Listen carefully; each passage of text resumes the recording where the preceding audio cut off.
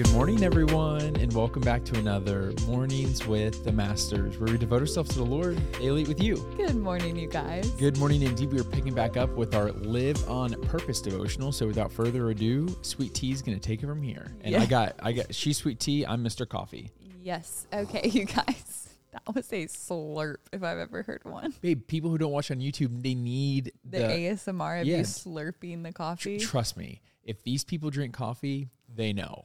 Okay. You know what I mean? You know that first sip when you're just like, oh, praise the Lord. Yes, it is a glorious moment for sure. Okay, anyways, you guys, the devotional today is called Sharks and Dolphins, and the verse is 2 Samuel 22:2. It says this: "The Lord is my rock, my fortress, and my deliverer." When I read 2 Samuel 22:2, I'm not going to lie, my mind goes to sharks and dolphins. You may think that's strange, and well, it is, but my mind is just like that. I've read news stories about sharks trying to attack someone and dolphins swimming up to surround the potential victim, keeping that person safe and maybe even saving his or her life. It's like the dolphins form a fortress around the person, delivering them from injury or death. My friend Lainey is like that. I tell her all the time that she reminds me of a dolphin. When fear tries to attack someone, she has this amazing ability to surround that person with the truth of God's word. She uses the word to build a fortress around the person that fear can't get through. She's done that for me many times. Once, when I was about to go on tour, I had a full-on panic attack. I was sitting in the hallway crying and saying, I cannot do this. Next thing I know, Lainey was flying down the hallway saying, no, no, no, no, no. She looked like an angry mom pointing her finger as she went on to say, you do not get to do this. You do not get to quit because of fear. God has done too much in you. It is so good to have a friend to remind you of truth, to say God has not given us a spirit of fear, but of power and of love and of a sound mind, which is truth pulled from 2 Timothy 1:7. I love that Lainey does this for me. Christian is great at it too. But neither Lainey nor my husband can be there every time fear sneaks up. So I've learned to fight fear using the word on my own with the help of the one who gives peace, Jesus. Let me encourage you to learn to do that too. Just speak the word to yourself and ask God to help it work on your mind and emotions. Don't stop there. Challenge yourself to become the kind of friend that Lainey is to me.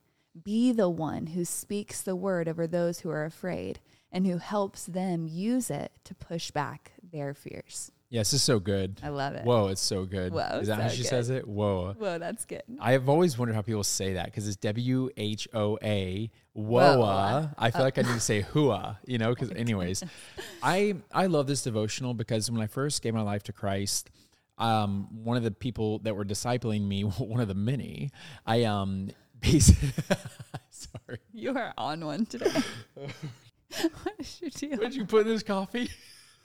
All right, so I don't know what our editor used from that, but I got the giggles out of nowhere. But anyways, I do want to talk about why this devotional is important to me because when I first gave my life to Christ, I was being discipled by this wonderful man named Earl.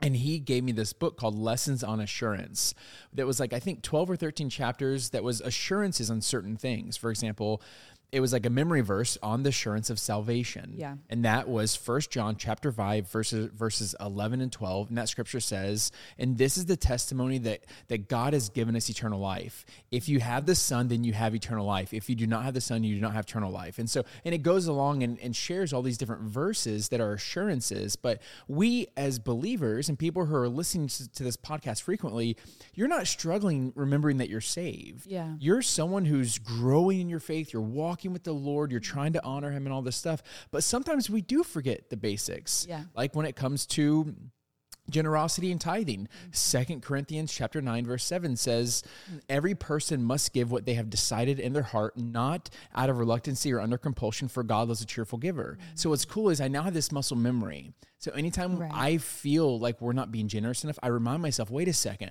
I don't want to do this out of expectancy or under compulsion. I want to do this from a cheerful heart. Yeah.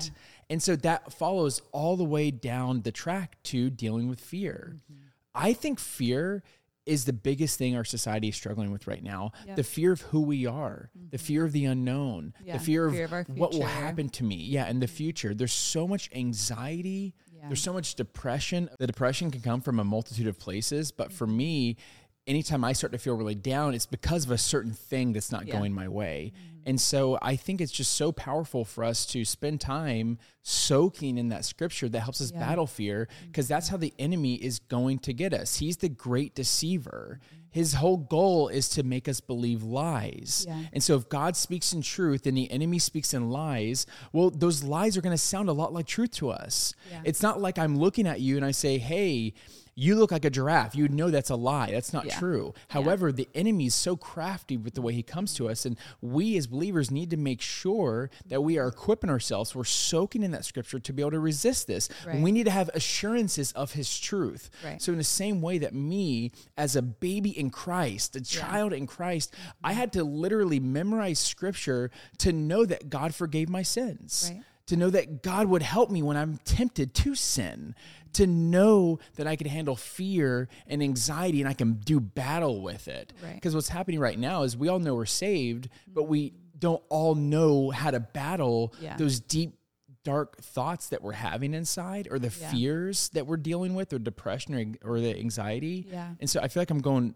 really far into it, but I just think that sometimes we as believers have to get back to the basics, and just sit down and be like, wow, okay, well, what does God actually say? And then build up that armor and that repertoire to be ready to defend yourself against the enemy. Yeah. When I think about the enemy, I always think about he roams around like a roaring lion, right? And what is a lion doing when he's roaring? He's trying to incite fear. Like if I was standing alone and a lion started coming at me and roaring, I would be pretty scared, right?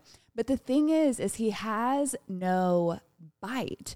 All the enemy has is deceit, is lies. Like when you battle this roaring lion with the truth of God's word in the name of Jesus, he flees every time. So you have to remember your authority over fear in Christ, your authority in Christ. When you use the name of Jesus, he must flee. Any attack must flee. The fear must go. The anxiety must go. The worry must go. But your point of attack is the truth. Your point of attack is the word of God. And if you don't know it, then you're left defenseless. And we don't want to be left defenseless. And so I think that's why it's so important. I mean, even when she was talking about the sharks and the dolphins, it's like, again, if I'm sitting there or I'm swimming in an ocean and a shark is coming to attack me, I'm going to be fearful. But then if I see all of these dolphins surrounding me, protecting me, I'm going to be like,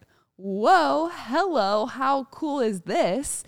And we have to think of that spiritually. Like, yes, okay, I'm sitting here, I feel isolated and I feel alone. I see this thing coming at me and I'm feeling fear.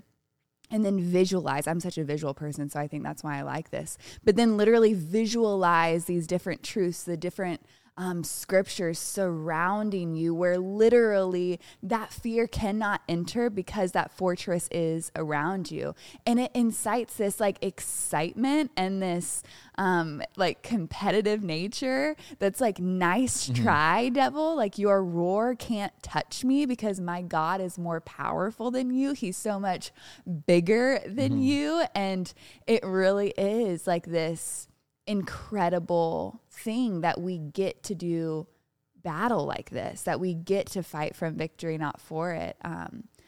Yeah. It's like being in an armored vehicle. I don't know if you guys have ever seen those, like what the president and stuff will ride around in, but it's like this impenetrable force. Right. The thing is when we're in Christ Jesus, we're in that armored vehicle, but we have to recognize that and we have to employ that. But if we know that we have access to the armored vehicle, but we're not in it, then it's not going to do us any good. Yeah, that's so good. Want to pray something out? I do. Whoa, that's so good. Sorry. Okay. Dear Heavenly Father, Lord, we thank you for this story. We thank you for these visuals, Father. We thank you that you have not given us a spirit of fear, but of love, of power, and of sound mind, God. Lord, how we desire a sound mind, full of the peace that only comes from you. Father, would you remind us that the truth of your word is our greatest weapon against fear, Father.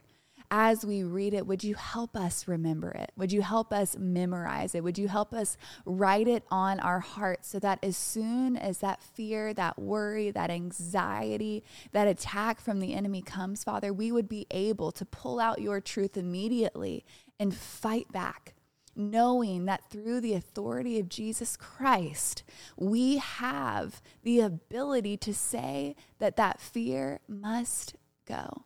That we can stand confident knowing that we are your children of royal inheritance, Father, that we get to walk in that confidence today. We thank you for this, Father, and we pray it in Jesus' name.